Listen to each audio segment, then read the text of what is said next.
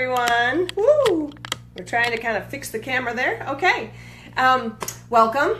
I want to, while everyone's joining, and this usually for Facebook, just for if you're doing a Facebook Live session, typically it takes people probably about 30 seconds to a minute to actually join. So our habit is to use filler, but I try to start off with a question and then we get into the topic in about a minute or two as more people join. So here's the question for today. We're on episode 48. So if you haven't watched the other 47 hours of marketing, real estate marketing coaching, and seen examples and gone through all of that, hey, good morning, Jerry, then it's probably a good idea for you to go back through. Not only that, but Tom Mayer, who's probably on, has probably asked, or mentioned several times now, that he goes back and actually listens to them either in the car or while he's fixing, breakfast or dinner. So he gets a chance to be reminded of some of the marketing tips that are so critical for you to stand out from your competition. And that's really the premise behind PowerWords, PowerProfit, is that we want you to use individual power words that will strengthen your brand amongst your competition. So good morning, Judy. So we want the question I have for you, and I want to see how many people have actually tried this. So get prepared to write I have or not yet. And we'll cover this a bit next week because it's going to tie into something that Linda, who's on as well, had mentioned or asked for next week's session, which is how do you attract people who aren't in your geography, who are looking to relocate? How do you attract them? So we're going to talk about how do you attract buyers in a bit more detail. But now the question is, have you done either a Facebook search, or both actually, a Facebook search or a Google search for your name? Just your first name and your last name. So, okay, now next is, have you done a search for, in Facebook and in Google, because those are the two most important places you want to be found, real estate agents in whatever suburb or area, a subset of your major city. So, good. And so next is, so real estate agents in Ahwatukee, Judy, in your case. All right, and then the next thing is, have you done real estate agents in your general market? So Kelly, for you, if you did real estate agents in Seattle versus North Seattle. So now the question then becomes, and we're going to talk about this, but the second and third searches are what buyers are, and sellers, frankly, are using to see who's going to show up. Because most people, not everyone, but most people understand that people who are dedicated to marketing and to being prominent and successful are going to show up on a Google search. You want to be on page 1 or 2. So, they're also going to search for town names. Now, this is a great way to sneak in the back door. And Linda, you and I just talked about this, that there's different things that you guys do that give you the opportunity to get visibility through another interest of yours. So whether you're interested in dog rescues or boating or in grandchildren, frankly, I mean, Judy, you and I always talk about that. You can use that. You could have your own website, a WordPress website, without any IDX or MLS. It would be your blog. That's where WordPress came from, by the way, is from the blogging community. And you could just type in your blogs and then hyperlink from your website to that blog or back and forth, which Google loves. Hello, Stephanie. Oh, hi, Linda. Just realized who it was. So you want to if you don't have a website where you can add a blog, then you can actually create a blog that's about whatever your hobby is or whatever interest, but also mix in some real estate stuff and then say, hey, you want more information, and then link back to your website. So the whole idea behind that is that people are going to search for the town name. And if you look at your standard website, whether it's if it's very IDX based, in other words, it leads with, here's how you search for a home, and the whole thing is all about how do you find a home for you. That's very buyer oriented. And if you know how to pitch that to a seller, they'll understand it better. But the whole idea behind being findable is typically I'm going to type in the town name that I'm looking to live in. So I need to look at, I'm interested in, a 10-mile radius of downtown Phoenix as an example. Oh, that's very cool, Beth. Greetings from Ohio. Good to see you, Hal. Boy, got everybody all over the place. That's great. So think about ways that we can get you more findable on those two searches. Figure out, or email me or pop me a message in here about where you're showing up. Are you on page 5? Are you on page 2? Now the first one is cheating because you're typing in your own name. We can all type in our own names and find ourselves pretty quickly. Although there's more than one of me apparently, but I outrank her, so I've got the whole first page. But that's the thing, right? People look up themselves and say, hey, everybody can find me. But here's the problem. Nobody knows your name for the most part. So we're going to talk about how this transitions into today's topic. And today's topic is, how do you get the listing? So you've already drawn the seller to you, and they basically have said, yes, I'm willing to meet with you. Okay? So thanks, Judy. So what we want to do is, thank you, Beth.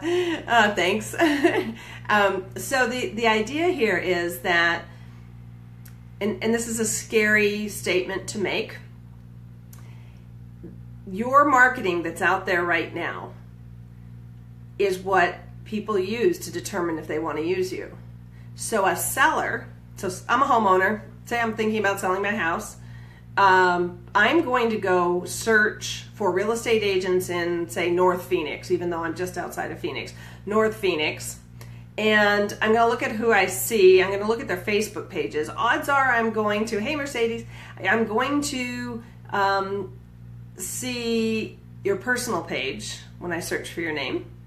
And and I'm going to, if you don't, on your personal page in the intro section, which is on, well, in your case, left-hand side, that's my right, then you, if you don't mention where your business page is, I'm going to formulate my opinion based on your personal page. So, what we want to do is make sure that when they do find you, that they're seeing your marketing. So on, for instance, Linda's page, she has a great flyer about Caravan for a Cause. And so people say, oh, colorful, good use of space, whatever. So they're going to see my home will be featured like that. So you have to think every time you create a piece of marketing for an existing listing or a past listing, and that's why the bag is behind us today, is that you want to bring those samples with you. You don't want to go in blind with a bunch of slides. You want to be able to say, here are some of the tools that I use to not only promote the listing, because, frankly, Craigslist doesn't work anymore, and certainly not very well. It will get you eyes, but it won't necessarily get you the right eyes. So the idea would be that your past marketing is making an impression for you to get the listing. So that's the overarching mentality, is that sellers will be about 50%, if not more, on their way to deciding your fate before they even talk with you. Think about that. So what does your marketing say about you? And this is one of the reasons I say post every day on Facebook. It's not just that Facebook wants you to do that, but if you don't, what are people going to see?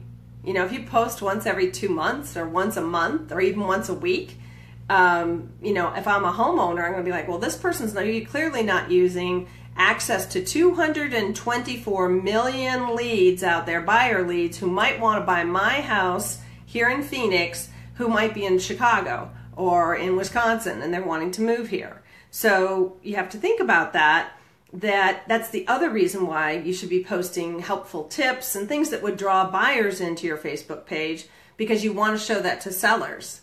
and be able to say, these are things, and I boost a post once a week, and make sure the buyers are aware that this is what I do, and we would feature your home, and here's an example of me featuring a home on my page. Lorraine has done that, Kirk has done that, several other people have done that, Linda has done it. So these are what they are is they're the way that someone's going to do the research. You're showing them in advance how good you are and how different you are. I have news for you. 90% of other agents aren't doing this. So if you want to stand out from the crowd and you want to get the listing, you've got to do the work before you get to the appointment. And that's being able to show your marketing on Facebook and preferably on a website too. But some of you have restrictions on how you can do that. And that's why Facebook is such a great platform, is that's really something you own. To Judy's point, she posted and asked about a Facebook article. And I said, well, this is Facebook saying, well, we need the brokerage's listings. And then Facebook will decide who sees your listing. It will show your listing to only buyers who fit the profile of the other buyers who are looking, which is a narrowing down of your audience, which I am not keen on, by the way. So I wouldn't be using those services. In any case, what we want to do is talk about how are you going to get that listing based on the marketing that you have. So the catch is that your marketing can't look like everyone else's. So even if you've been referred, because I know a lot of you have referral business. So that's all well and fine, but I still don't know you, right? My friend's friends or aunt, sister's brother's cousin said, hey, here's a card, or here's a person's name who sells real estate. I used her, or if they remember the name, or if they can't find the business card, who knows? But they, this person's pretty good. So I'm still going to Google your name as soon as I get it and check it out. Now remember that 25, yeah, so 61%, had to do that math in my head, 61% of buyers are either millennials, so their average age of buyers in the millennial generation is 30, and moving on up for the Gen X guys, I believe it's 42. So, if you think about that, those are people who will do a Google search and a Facebook search. Now, like for instance, if Hal wants to promote to seniors, they're on Facebook. And it's funny because people say, oh, well, they're just on Facebook to check their grandchildren's progress. Every person on Facebook has a news feed. And every person on Facebook has friends other than their grandchildren. So what happens, and you guys have seen them, hopefully you've seen some of mine, where in your news feed you'll see sponsored by, and there will be either a workshop promotion or a Facebook Live session, or anything that you've demonstrated interest in any way, shape, or form, or if you fit the demographic of the audience that the advertiser selected, you're going to see that ad. So you can't say that, oh, well, seniors don't see that stuff. Sure they do. They have a news feed. They see it. So think about how people are going to perceive you and how they're going to see you and how often do they see you. So that's one of the reasons why I end up every week, I do some sort of an ad for probably $40 a week to stay in front of real estate agents.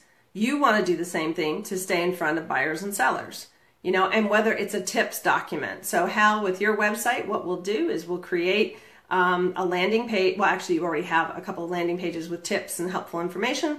So we'll create a Facebook post with a cool graphic or image or a video, a whiteboard video, and that will go from, hey, click here. And when you click on that, it will take them to Hal's website for more information about home improvement tips. And as an example.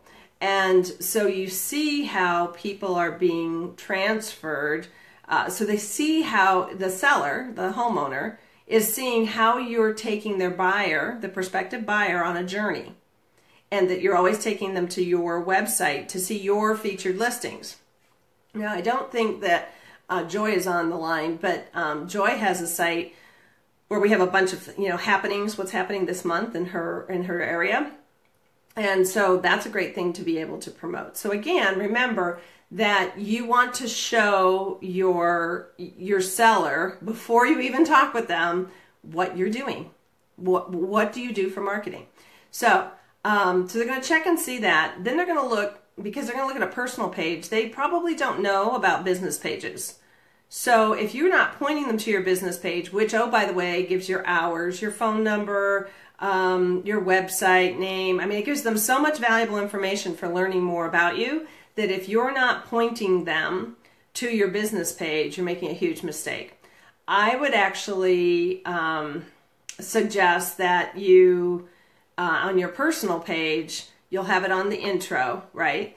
And then because you want, remember I've always talked about post on your business page and then share onto your personal page. The other reason to do that is that it lets people know as they're scrolling through your personal page that you are a realtor. It reminds them, which is also good for referrals. Okay, so the scary thought again is that a seller is likely to be 50% through the choosing process, the narrowing down. Maybe they started with 12 agents as a Google list. And now they're down to 5, and you made the top 5. They're going to go and do more Google searches. They're going to look at for a website. They're going to look for how you're going to market their home. I did a workshop earlier this week in Phoenix live, and we were talking about Facebook because we talked about that last week here. And I asked how many people thought they considered themselves, their title as a marketer, and no one raised their hands. And I said, so your first job is marketing.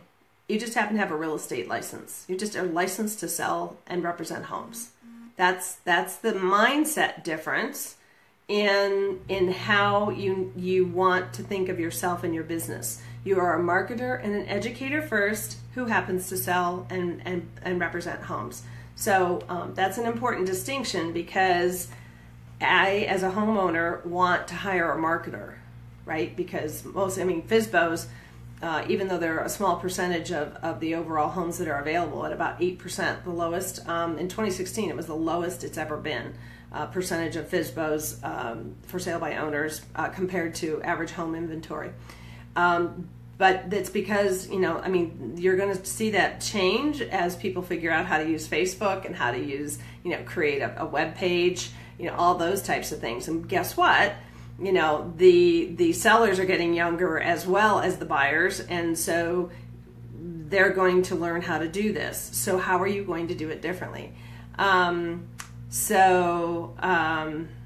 Judy is saying, I'm not fond of posting all my real estate info on my personal page because they are mostly family and friends out of state, and I don't want to overwhelm them posting every day. Okay, so the sharing on your personal page doesn't have to be every day. You need to post on your business page every day. Okay, so there's a difference.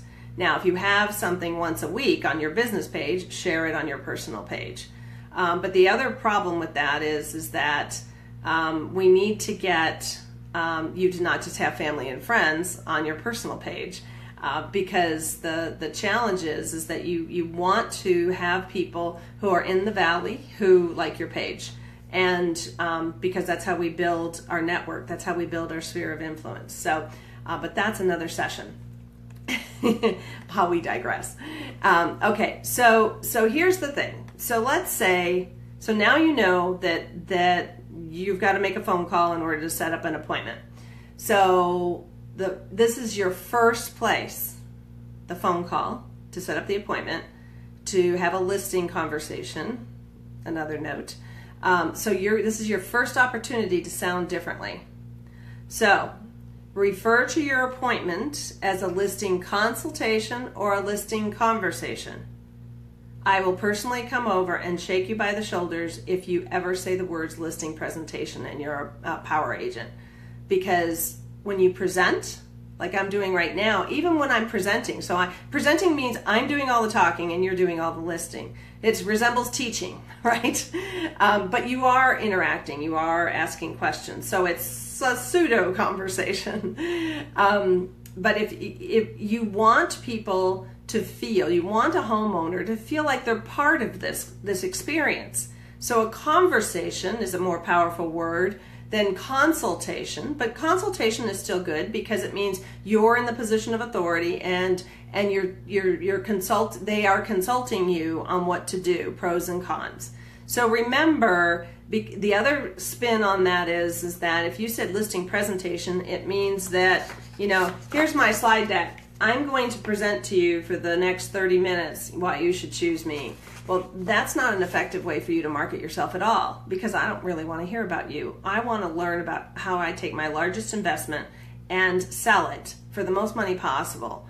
And how are you going to make that happen? And I want to know those details. So it's by saying, you know what, let's talk about, you've made this decision to sell your home. Let's talk about the different pathways we can go with this and have a conversation about it. When would be best? So when you're setting the appointment, again, all this stuff happens way before you even start, before you even meet with them. So when you're making the phone call, I've had some people, I've asked them, well, do you know this? Do you know that? Yes, I asked them all those questions on the phone. That's a mistake. Because if you start asking the obvious questions, why are you selling? What's your time frame? Whatever other typical questions you would ask. You sound like every other agent, first of all, and you're also teeing them up for you're getting a bunch of information in advance that doesn't allow you to use those questions to head off in a different direction and probe a bit more. The phone call is to make the appointment. That's the goal. Get to the goal as quickly as you can. That being said, you can ask one or two unique questions. That means not why are you selling, okay, because that's kind of a personal question, and it's probably something that most agents do ask. What's your time frame? Have you tried to sell the house before? Any of those types of things. Those are boring. Those aren't differentiating. But what if you asked about what kind of experience they want to have? So I wrote up a question. If you select me as your agent, so you're planting the seed. See, it's the assumptive sell. Or you could say when you select me as your agent, which might be a little cocky on the first phone call. That's why I said if. So if you select me as your agent, what one or two things could I do to make this the best experience possible for you? No, I would not say that. If you're talking to them, that's a good question, Mercedes. How about are you working with another agent? I guess that would be a qualifying question to say, have you interviewed others? Remember, this is before you have the listing, but legally, that might be a good question to ask. But I wouldn't ask it in the first conversation, or as the first question. So, what would be the best possible experience? What things could I do to make this the best possible experience for you, aside from the obvious? With selling your house for the best price possible in your time frame. Yes, and that's actually one of the tips. See, you've read ahead. You want to be last, and we'll talk about why. Most of you probably know that, but and then say, what ways could I be unique? Help you have the best experience. Because remember, no one's going to talk about the experience of home selling, and you are, because that's going to make you stand out. So when you do that, you can ask, what do you love most about your home? And get some flavor on what is it about this home that's so unique, because that's going to be your key marketing point, by the way, is if they love it, most likely buyers are going to love it, or could potentially. So they might say location, they might say the big backyard, they might say the large deck, they might say the open concept, the updated kitchen. So that starts to give you an idea of what to focus on, and also not to offend them when you walk in and go, oh my God, this is terrible. Or you need to fix this. And it was something their favorite thing, right? So it prevents you from stepping on your own toes as well. So there's motivation behind these questions. So that would, Mercedes, if I were going to ask that question, I would say it more like, will you be speaking with other agents as well? Now,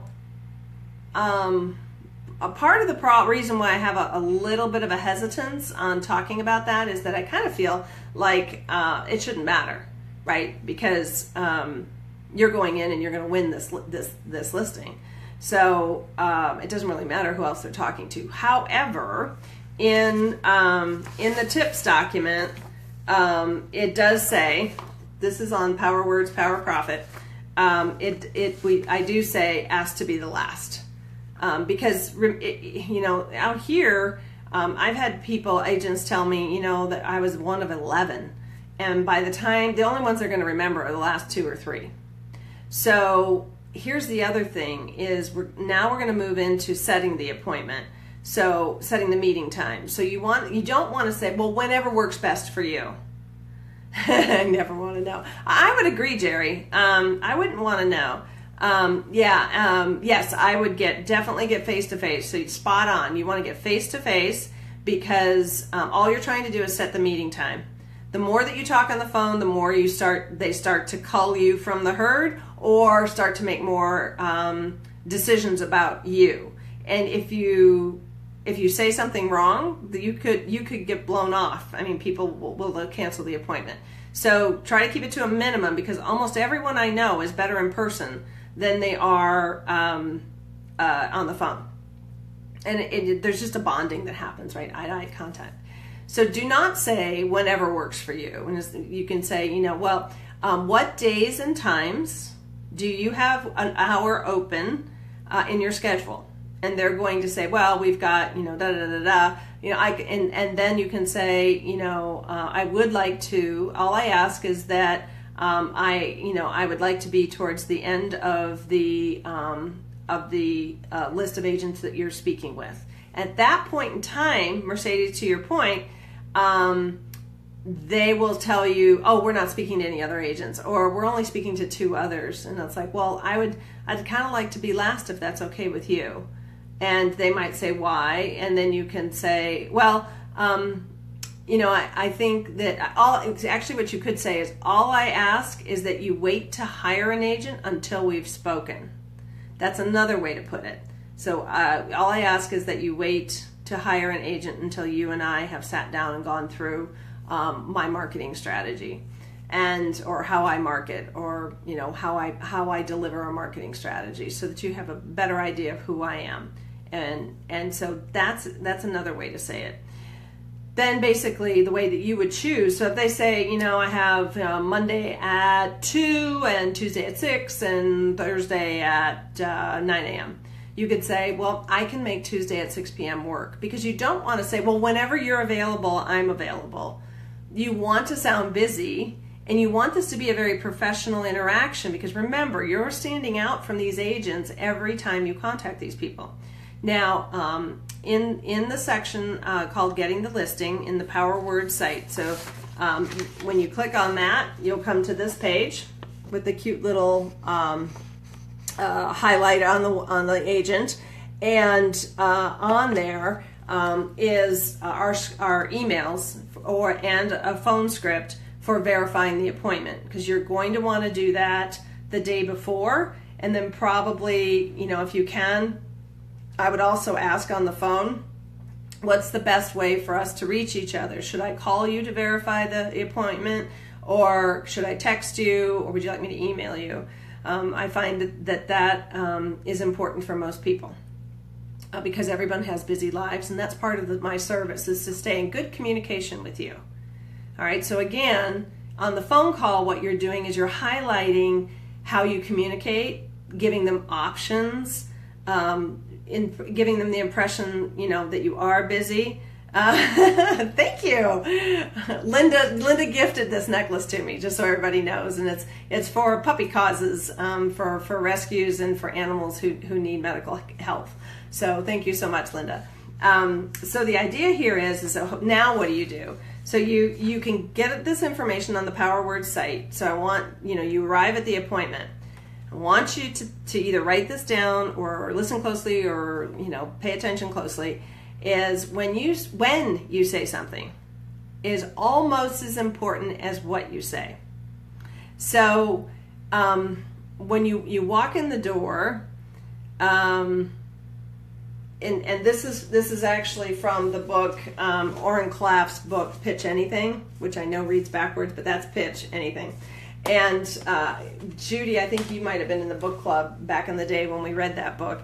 But he talks about owning the frame, and what that means is you are the person in authority when you walk in. People are looking to hire you, so you own the frame. You're in control of the conversation.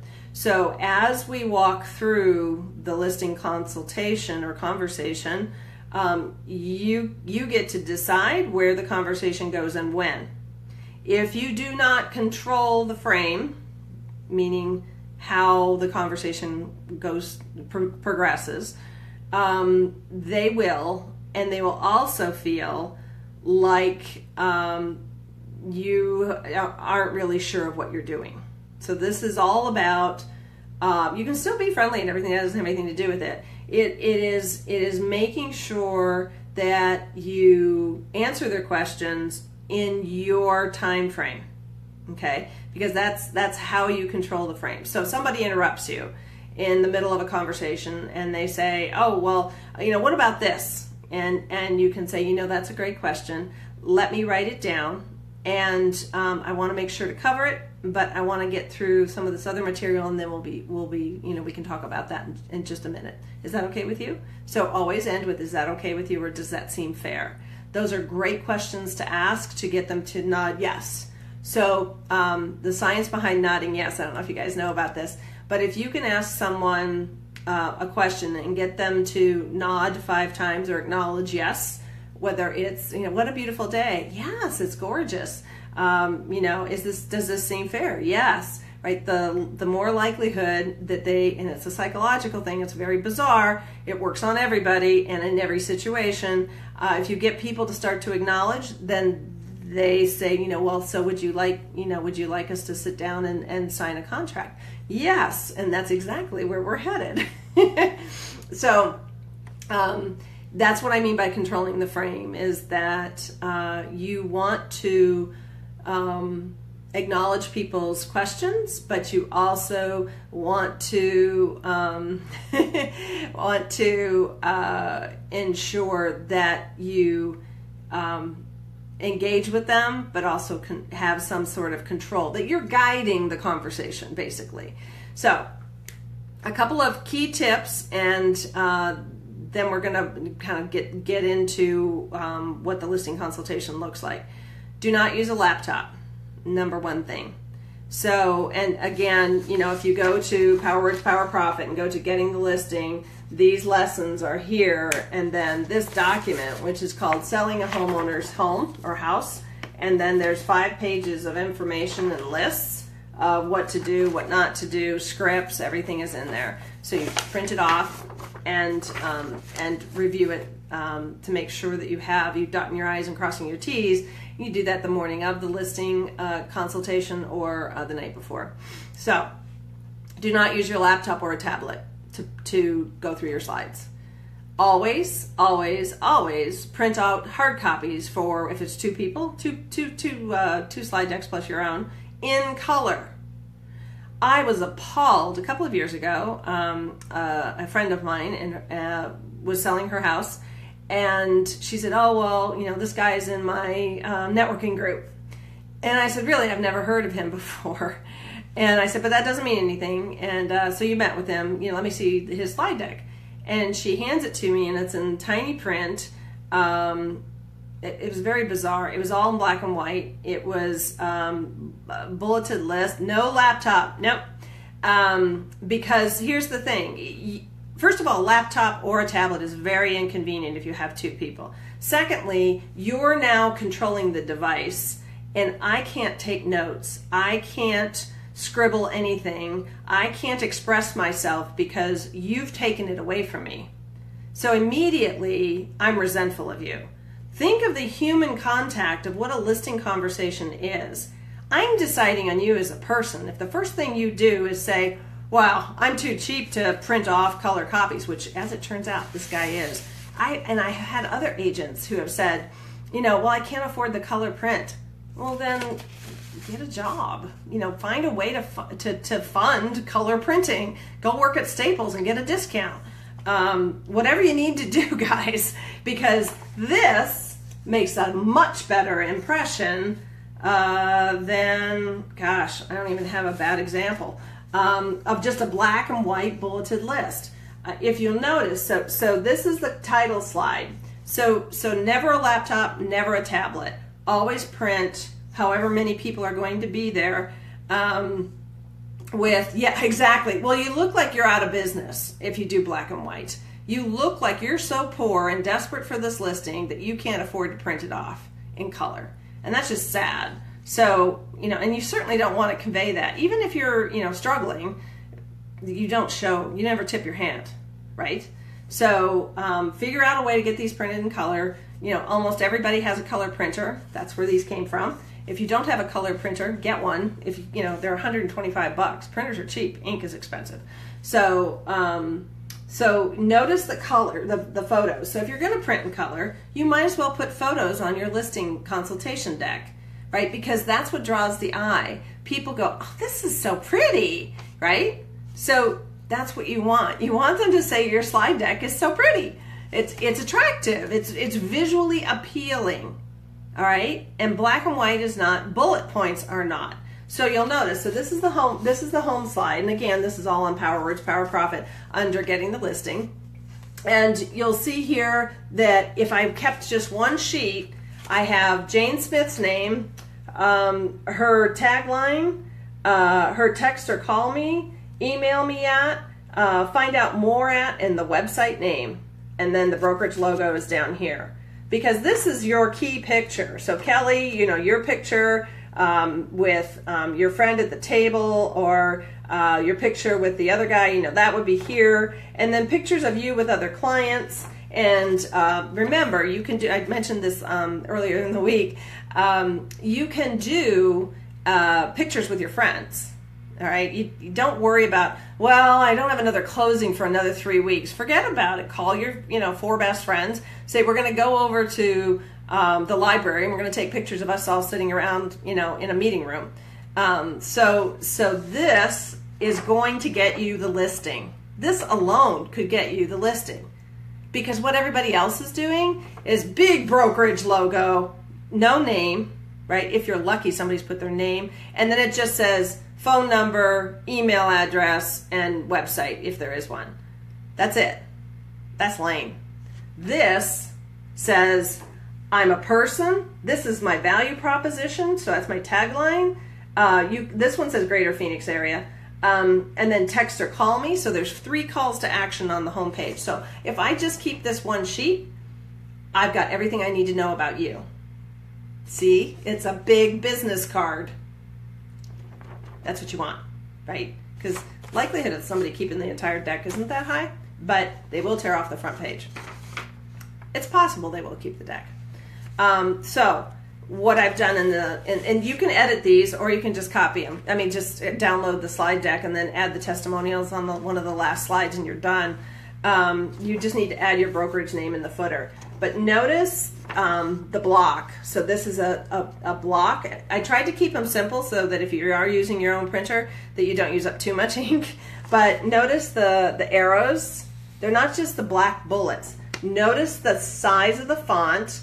Notice the spacing of the list. Okay, so it's about presentation in the aspect of print. What does this look like? How is this person going to market my home? Does what she's presenting or he's presenting make an impression on me so that I know that they're going to make an impression on buyers? Okay, so this one says, let's talk about your wants and needs. So what is your ideal home selling experience? What is most important to you during this experience? And you can reference the phone call if you've asked that question. What do you see your role in this experience? So what are you going to do? Because you're going to want to go through that with them, which means keeping the house clean, potentially getting rid of a bunch of furniture, because, you know, I don't know if Lorraine's on the call, but man, in New England, they're all about the corduroy puffy recliners and sofas, and there's nothing that makes a room look smaller than that furniture. You know, rent some furniture that's very streamlined and contemporary that takes up a lot less space, because you want the room to look comfortable, but you don't want it to look like it's furniture from the 80s either. So you might have that conversation with them at this point and say, what do you see your role in? We're going to talk more about that. When should you decide to use me, I've got, some things to share with you that I found to be most effective. What do you see my role as, aside from the fact that, I have a real estate license, from a marketing and education perspective? What is it, how do you see me communicating with you? And ask those kinds of questions. No one else is asking those questions. They're just talking about their brokerage and how they can list on, how they can, they'll make a flyer. That was one of the things that the guy did. You know how I feel about flyers. Flyers are for lost dogs. Promo sheets are for homes. Why did you fall in love with this home? Because now you're going to get them emotionally engaged. So you don't want to, it to be a sterile conversation.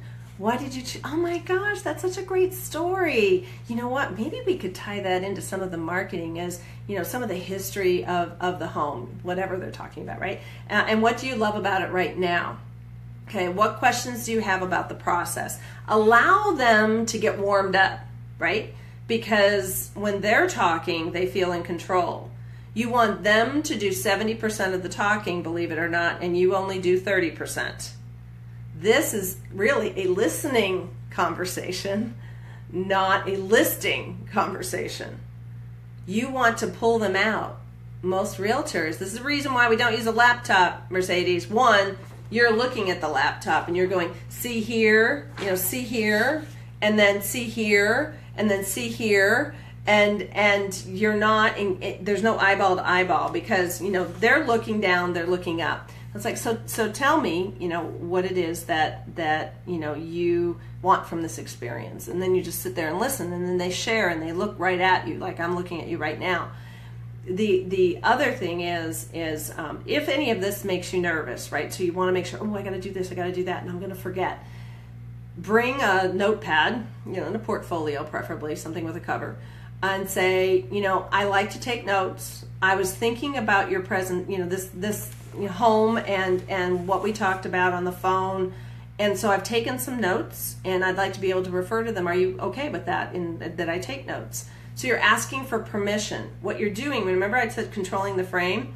You want them to have control of the frame within reason, right? So you want to check in with them. Those are check-in questions more than anything, where you hand them the frame so they feel like they're engaged in the conversation, that you're not just talking at them for 45 minutes to an hour. So you say, is it all right with you if I take some notes? I've also written down some notes, and I'd like to make sure that I cover everything, because thoroughness is an important quality, I believe, in a real estate agent. Think about that. Nobody else is going to say that, guys. Nobody else. So again, every little, and a friend of mine used to call it stacking the blocks. Every little thing that you do, you stack a block in your favor. Every little differentiator, is that okay with you? Oh yeah, absolutely. Take notes, refer to those. Not only that, but you just made an impression. You clearly have been thinking about this listing before this conversation. So you're making an impression. Wow, she spent some time thinking about this. Bam, exactly, Pamela. Mic drop. So then the next one is the home selling process overview. And what I did is I made this, basically the list, which you guys are all familiar with, but I kept it on one page. A lot of people make this too long, right? So you start going through everything. You want this to look pretty simple, because it's pretty overwhelming. So you can just say, look, this is a process overview, all on one page. This is pretty much the way it all happens. And let's kind of go through, do you want, so rather than going through it, right, because remember, this can get pretty tedious for the homeowner, especially if you're the fifth or sixth person they've been talking to. So instead, say, would you like me to go through this, or do you want to talk about it later? And let them decide. Again, handing control of the frame over for a brief moment to allow them to decide. Now, excuse me, this slide's going to blow you away, because it's probably the busiest slide I've ever made in my entire life. Here it is. Ta-da! And this is called Sample Marketing Tools List.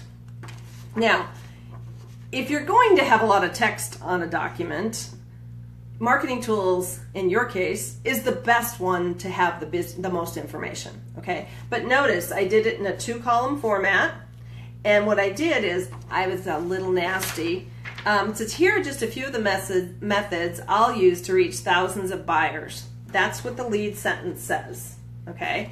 And then it talks about websites, innovative card designs, just listed signs, create, print, and distribute, creative open house invitation cards. But wait, let me show you one in your goodie bag, right? And in the goodie bag, you should bring some sort of a gift. Bringing it this way is much more impressive. But if you had a little gift bag and gave them a house-shaped keychain or a measuring tape for their new home, you know, something along those lines. But the gift bag, the larger gift bag, allows you to say, you know, this is an example of a Facebook post.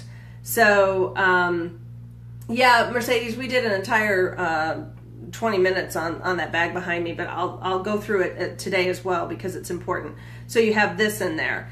The listing consultation can be stapled or put into, actually you could put it into, how it's school time, right? Put it into a folder, right? Not that kind of folder where you slip stuff into, but instead more of a presentation document. Okay, so I'll buy one of those and show you what I mean by that. But paint the experience, video marketing, all these things that are very different. And then the part where I got a little mean is I said, plus the usual items all real estate agents provide to market a home. Listing your home on the MLS, provide you with a yard sign, install a lockbox if needed. But all the other agents are going to say, now this says build and post Craigslist ads weekly. I will probably pull that from this because it's not an effective way to market a home at this point. But I do mention Facebook posts and ads featuring your home, paint the experience descriptions for the MLS and other documents so that you guys know.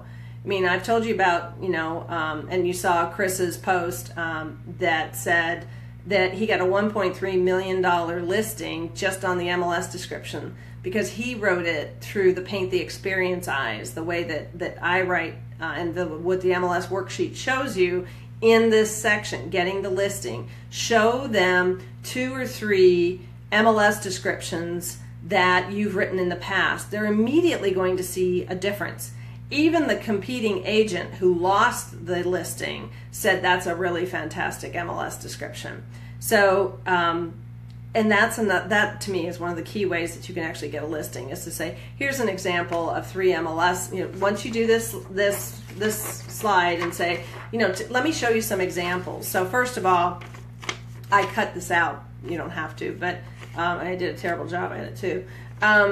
You know, this is the type of invitation that says you were invited. So when we do an open house, we'll do an invitation like this. I'll post it on Facebook, and I will promote your home to anywhere between 50,000 and 100,000 potential buyers. We'll also encourage people to share the post, and we would certainly appreciate it if you have a Facebook page and would like to share it and let people know that you're having an open house.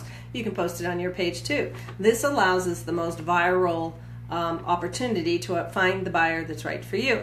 Okay, so then in your goodie bag, you also have, I had a bunch of stuff in here and I took most of it out. You'll have my way of helping buyers understand how to use your home to their advantage, to their best advantage. So we've got this acrylic holder, and you would just set it down in each room, and each room has a different message. So welcome to your new home and the picture of the home is the same for all of these pieces. However, what changes is a call to action where it says, enjoy this room as an office or a craft room. Enjoy, you know, imagine, and there's 8 of these on the PowerWords PowerProfit site under, you've got a listing now what, which is now called, I changed the names of them to be more reflective of your language instead of mine, so you could find stuff. I think that was the problem. So it's now called Marketing the Listing Effectively. And so it will say, for the living room, I think it says, imagine making family memories in this living room. Because one of the conversations you can have with your homeowner is, the thing that people miss, and talk like I do. Use my words. It's okay. I'm good with that. Say that one of the challenges that most real estate agents have is in using words that help people imagine what it would be like to live in your home. And what they see is your memories and your furniture. And it's not bad to have furniture in the home, but we do want to have it be clean enough or pure enough or have less personalized items, because we want them to feel like they can move in, that this would be their home. And so part of that is to help them with this, because when other agents are doing private tours, not showings, we show dogs, we private tour homes. The idea is that we want to help an agent when they're doing a private tour. I won't always be here potentially, and so we want to be able to help the buyer imagine how to use a room, or to help them envision living there. And that's what these signs are, is they're ways of helping a buyer see how to use this room or what to imagine in their life. And so that's a very different thing. Now the calls to action: see yourself living here, fall in love, make an offer. All right, so lots of calls to action on that. So that's part of the goodie bag. And then of course you'll want to put some sort of a gifty in there. Like I said, a keychain or a measuring tape or something like that, and preferably one that might have your, something that's relevant to you. If nothing else, you can attach a business card. But if you have a sticker or something, logos, no one's necessarily going to remember the logo. So that's one of those things that you have to decide where you want to draw the line. And then there's a section on bringing innovation to real estate marketing. So this talks about your commitment. Excuse me. Are comps important? Is the next slide. And I spelled out the word comp for comparable, because comparables, it was an expired listing as well. That's why the agent said, geez, I wish I had written that MLS description. So comparables, and then there's a list of what does a comp, what are comps, why are they important, what's selling in your neighborhood and for how much, and what does that mean for your listing? Because that's a really important conversation to have, is to say, how much do you think your home's worth? And immediately they're going to say, we looked on Zillow or Realtor.com or whatever, and the homes around us are selling for, and they'll pick a number, say $450, and you can say, all right. So what is it that, and talking about price. So on the site, in this document, there's a section called When to Talk About Price. Make sure that you don't head in that direction too early. Remember, the reason why you are there is to be selected as their agent. You can have the price conversation after they select you. Because if you start down the path of talking about price, when you get to this slide, potentially they're going to ignore everything else after that. So I would put the pricing conversation at the very end, or somewhere close to it. And so the concept, what you deliver here, rather than heading down the pricing conversation, is to say, so the thing that you want to take away from comparables is what are homes in the area selling for. But here's the detail that most homeowners, and you may not have done this, but I want to make sure. What most homeowners do is they look at the price, the total price. What you want to look at is the price per square foot. So if a home is selling for $450 and it's a 3,000 square foot home, well, and your home's a 2,000 square foot home, they're not going to sell for the same amount. And unfortunately, in the homeowner's mind, they're just looking at that sticker. They're not looking at price per square foot. So under what does this mean to your listing, I would talk about price per square foot and say, did you do the calculation of price per square foot on that, and then multiply times your number of square feet. That's what I tell homeowners to do to get a ballpark. And then, of course, you know, the different things that are different about your home, whether you have a swimming pool or an extra 2-car garage or more land, then you know, that's going to affect the price as well. Right. So the thing is that's not the so Hal said, but my house is worth more because, and you can say, all right, well, let's talk about that in just a minute, because you want to hear them, what they say, what they think is what their reasoning is, and say, you know what, we're going to talk about that in a little bit, and table it. Do not allow them to head you off in a direction that is not part of finishing your presentation. And that's what, when you're talking to the slides, that's what this becomes, right? Is a presentation. So you don't, wait, but what price per square, they vary according to listing? No, they won't, typically. It depends. So for out here in Phoenix, and where I'm at, right? So my comps are between $185 and $200 a square foot.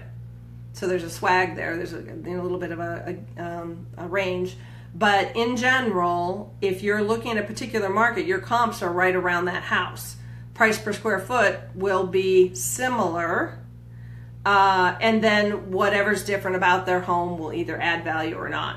So there should be a range. There should be a pretty tight range, 150 to 200, for instance. It won't be off by more than that, I wouldn't think. And then the question is, what's different about their home? So listen to that response, Hal, when they say, my house is different. So you don't want to have a pricing conversation in the middle of you making an impression about marketing, because the bottom line is the house has to be priced correctly. That's important. But we want to talk about your marketing. We want to focus on your marketing strategy, because ultimately when they stop and think about it, they want somebody who knows how to market their home, because it doesn't matter what the price is. They could be giving away the home, but if nobody knows about it, it doesn't do you any good, right? So you might even say that to them and say, you know, pricing is important, and we're going to talk about that because there's several factors to that.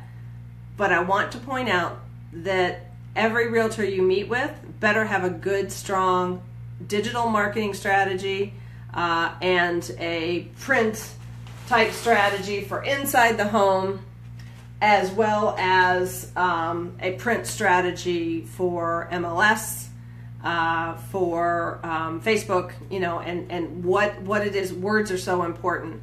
People aren't going to pay any attention if they can't find your home. How much your home is, what the price of your home is not going to be important.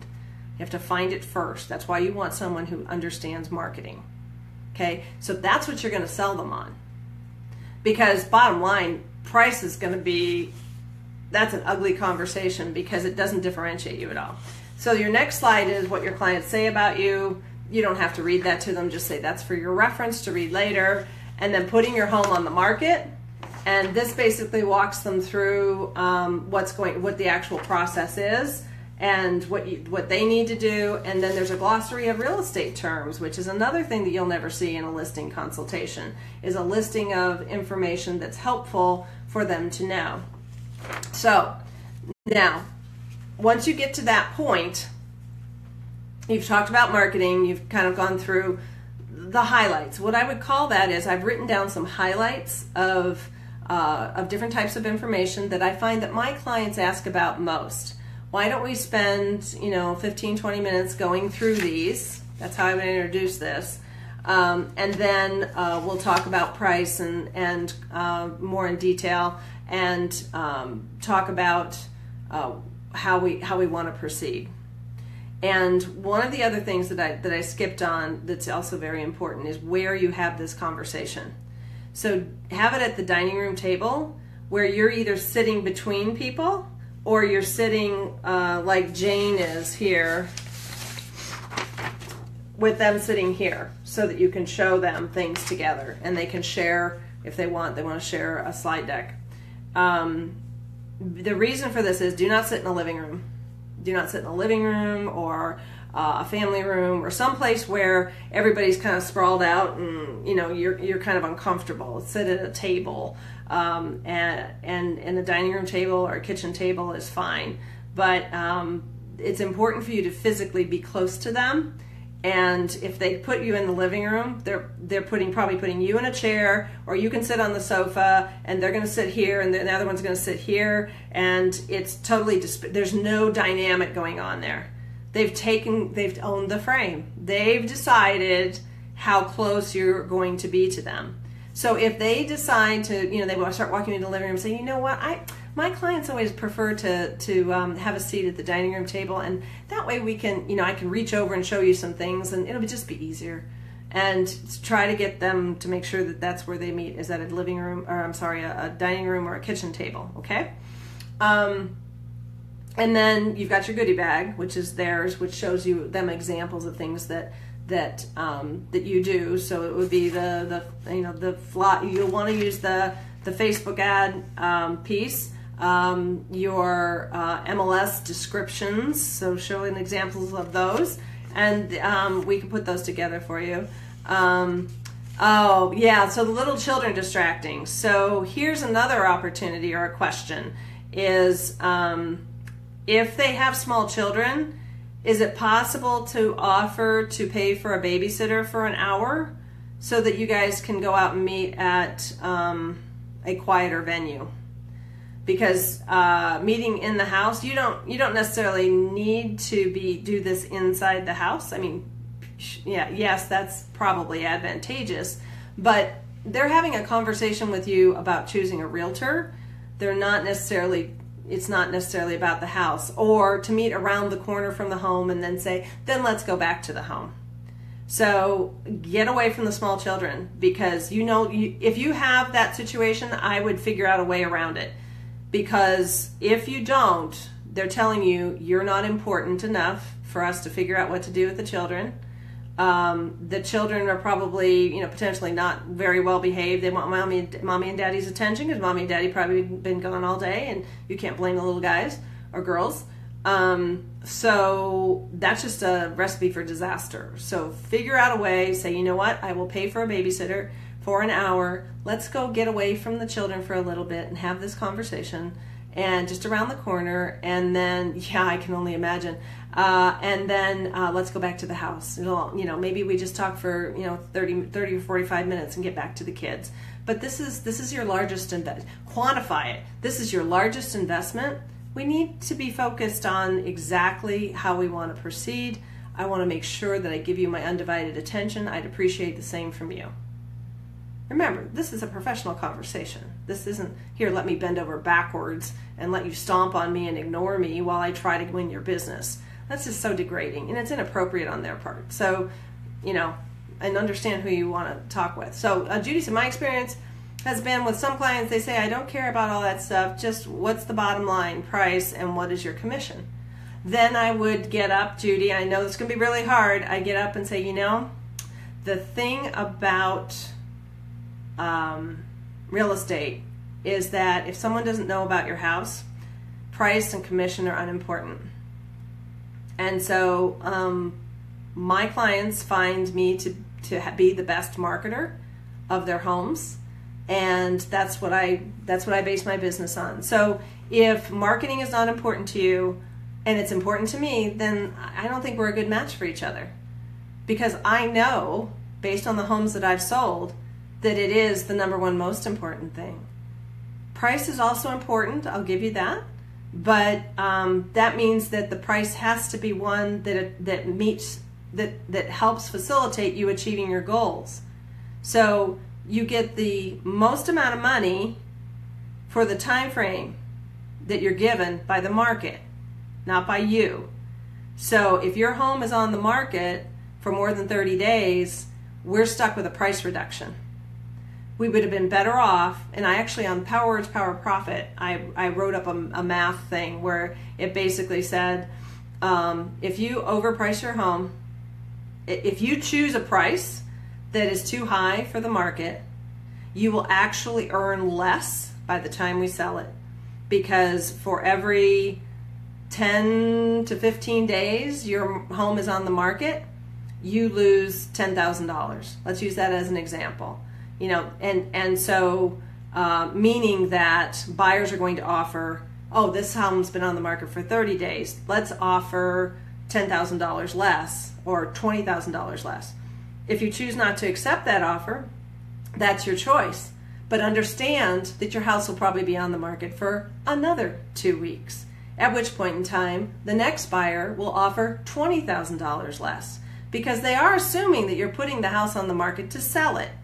So if you are, the question is, what's your highest priority? Is it how much money you take away, how much money you can invest in your next home, or is it time frame? How quickly do you want to sell it? Those are the 2 points.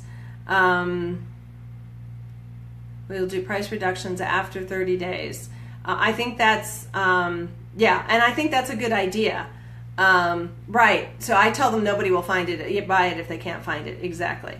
So, yeah, I got it, Judy. I tend to agree with you, Jerry. That was my first reaction. So Jerry said, I think 30 days is too long, especially considering that I would say every 15 days, Judy. I would change that in the future.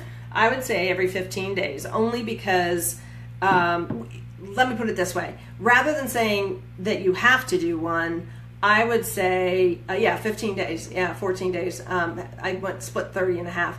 I would position it as we should revisit the price every 2 weeks, and and we will do price reductions if appropriate based on our conversation. Because at least in the Phoenix market, after 45, and I would assume, Jerry, you're running into the same thing, and everyone else on the line. If it's 45 days old, it is your buyers are not going to they're not going to make an offer that's anywhere near that asking price. So those, and maybe what I could do, let me know if you want me to do this, is what if I came up with a marketing piece that you could put in your goodie bag that kind of walks through that logic. So you'd have a promo sheet or a document that you can hand out and say, I want to show you this because it's very important. So that's what I did on and I can't remember which module I put it in, but I kind of walked through, here's where you're at, and here's the logic of a buyer. And maybe I could make it into an infographic, the logic of a buyer versus the logic of a homeowner. Okay. and it's kind of a takeaway, and it's a conversation piece that you can use, because I know that this is the touchy part. Now, commission, you bring up an interesting point. Oh, gosh, an hour just goes by so quickly. So the commission thing, so first of all, if they're asking about commission, you need to back up that truck, because you know where they're headed with that, right? They're trying to, move down your commission, and that is happening. So I think a price adjustment is a very smart term. Price reduction scares people. Right, a price adjustment is a much better term. So good job, Judy. So when you're talking about commission, back up the truck and say, all right, so you bring up a very good point, and this isn't something I usually, that my clients usually ask about, but out of respect for you, I will address the issue, because it's none of their darn business how much money you make. Yeah, well, so yeah, we'll talk about that in a second, Linda, about Zestimate being way off. There's a reason why it's called a Zestimate. It means that they blindly made a price guess, and all you have to do is go to Realtor.com or any other competing site and show them what the homes are going for. See, here's the problem. At that point in time, you've allowed them to take control of the listing conversation. You've allowed, and now you feel like you're backpedaling and defending, and that is the worst position for you to be in. So we don't want you in that position. So to commission's point, first of all, you say, you know what, let me educate you a bit on how this all works and how I get paid, because really that's what you're asking, is how do I get paid? My brokerage pays me nothing. Okay, I am not on a salary. The money that I make, so that percentage that we agree upon, immediately my brokerage gets, and you can tell them if you want, you don't have to, but you could say my brokerage takes a percentage, right? And there's actually an infographic that shows how much you actually get at the end of this thing. Or you could say, if you want the short version, say, here's a NAR statistic. In 2015, the average real estate agent made $42,500. In 2016, the average real estate agent made $37,500. So now you know about, you know what the average agent makes. So if your concern is that I'm being overpaid or that I'm not earning my money, and you really don't want to head down that path because now you're putting words in their mouth. The other way to handle the commission question is to say, that's an interesting question. Why do you ask? So they may say, what's your commission? And it's like, well, my commissions over the past 12 months have been on average 5.5%. Now, know that if another agent brings a buyer, if I don't bring the buyer, or I attract other agents who bring their buyers, I have to split that. So immediately it goes down to 2.75%. And they get 2.75%. And so you can do the math. 2% goes to the marketing and 2% goes to my broker, and he pays me out of that. Okay, so that's a good way to put it too. Yes, yeah, exactly. Right, they think you get 6% and the other agent gets 6%. So again, this is an education conversation, but put it at the very end and say, just so you know, we've talked about all the things that I do differently than other agents. What we're talking about right now is true of every agent you're going to hire. It's not a differentiator for us. It's not a differentiator for you. You are not going to get to keep more money. This is pretty standard stuff. It may vary by 0.25%, but you're going to see that in the type of marketing that you get potentially. So, right. So, and you know what? It's like, well, that's fine. I like Jerry's example of 2% goes to the co-broke, 2% goes to marketing, 2% goes to the broker, and and he pays you out of that. That will work, because then you say, well, okay, so 2%. What 2% do you suppose you're not getting? Probably marketing, right? So agents will go as low as 1%. It just depends on what the seller's looking for. And so you have to have that conversation delicately. And honestly, if I were in your situation, I would say, that's an interesting question. Why do you ask? What are your concerns? Because, and also that's why they are below poverty level, whenever they do something like that. Yeah, it's scary. So you want to, and I'm so glad you guys are typing this stuff up and helping each other, because that's really what Power Agents is about. I'm here to facilitate the conversation, but this is great that you're typing in information. I appreciate that. So there's that. And then I think Zestimate, Linda, that was your question. So Zestimate is called a Zestimate because the definition of an estimate is a guess. Sort of kind of taking some data points and throwing it together. It is not a data point. That's why we do comps. That's where I would talk about that. But don't bring up Zestimate. Don't you be the one who brings up Zestimate. Let them be the one who brings it up. So, the ultimate question there would be, well, it's a data point, but it's not a valid data point. And so what we want to do is we want to look at the comparables, the comparables that are here, depends on how you want to say it, and look at what this price per square foot is. And then we want to look at what things in that base price per square foot, that range that we're seeing, where do you fit in that? Because, right, so the same home, no pool, small yard, Mercedes, to your point, laminate countertops and stock kitchen appliances will price out at, say, $125 a square foot. The home next to it, same size home, has a swimming pool, granite countertops, high-end custom appliances and cabinets. It's going to price out at $175 a square foot. So now you have your range. So the question is, are you somewhere in between? That's where we start, is somewhere in between.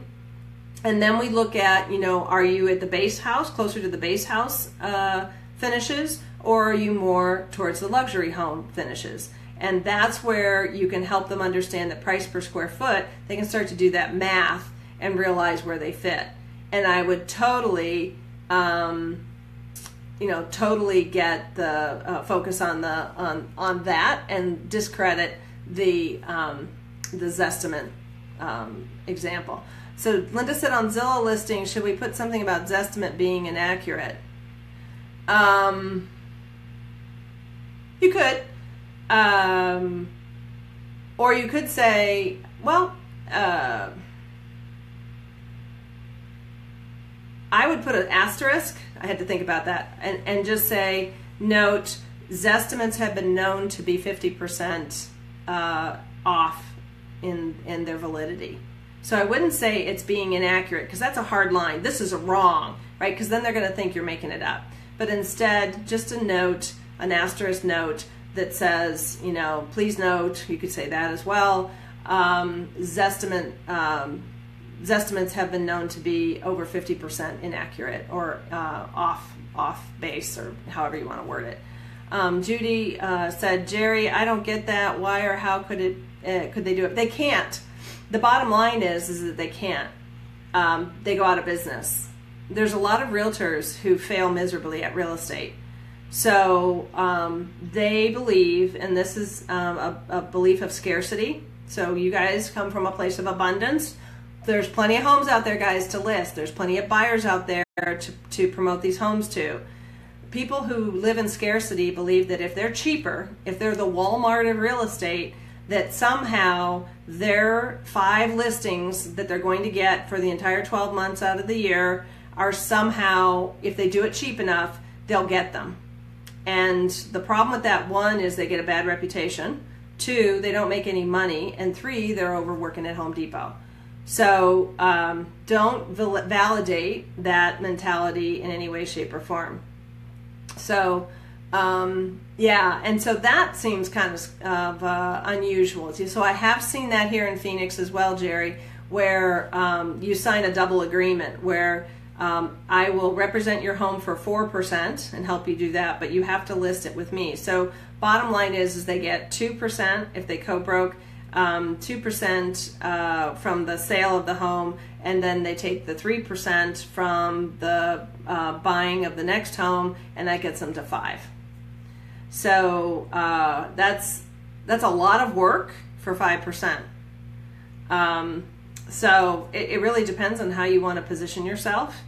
You know, so that's an option. It's neither right or wrong, it just is. And so you have to think about how you want, what type of realtor do you want to be? What's your brand? How do you want to position yourself? So, and Jerry, just to wrap up, because we're way over, their office is right down in front of everybody, but it doesn't seem to affect the rest of us. No, and brick and mortar means nothing anymore. We have no attention span for a brick and mortar. Most people will not walk in because they do not want to be stuck. So people will walk by and look at listings if they're visiting, if they're out on the windows, but they will never walk in. And that's, you know, because you don't want to be sold to.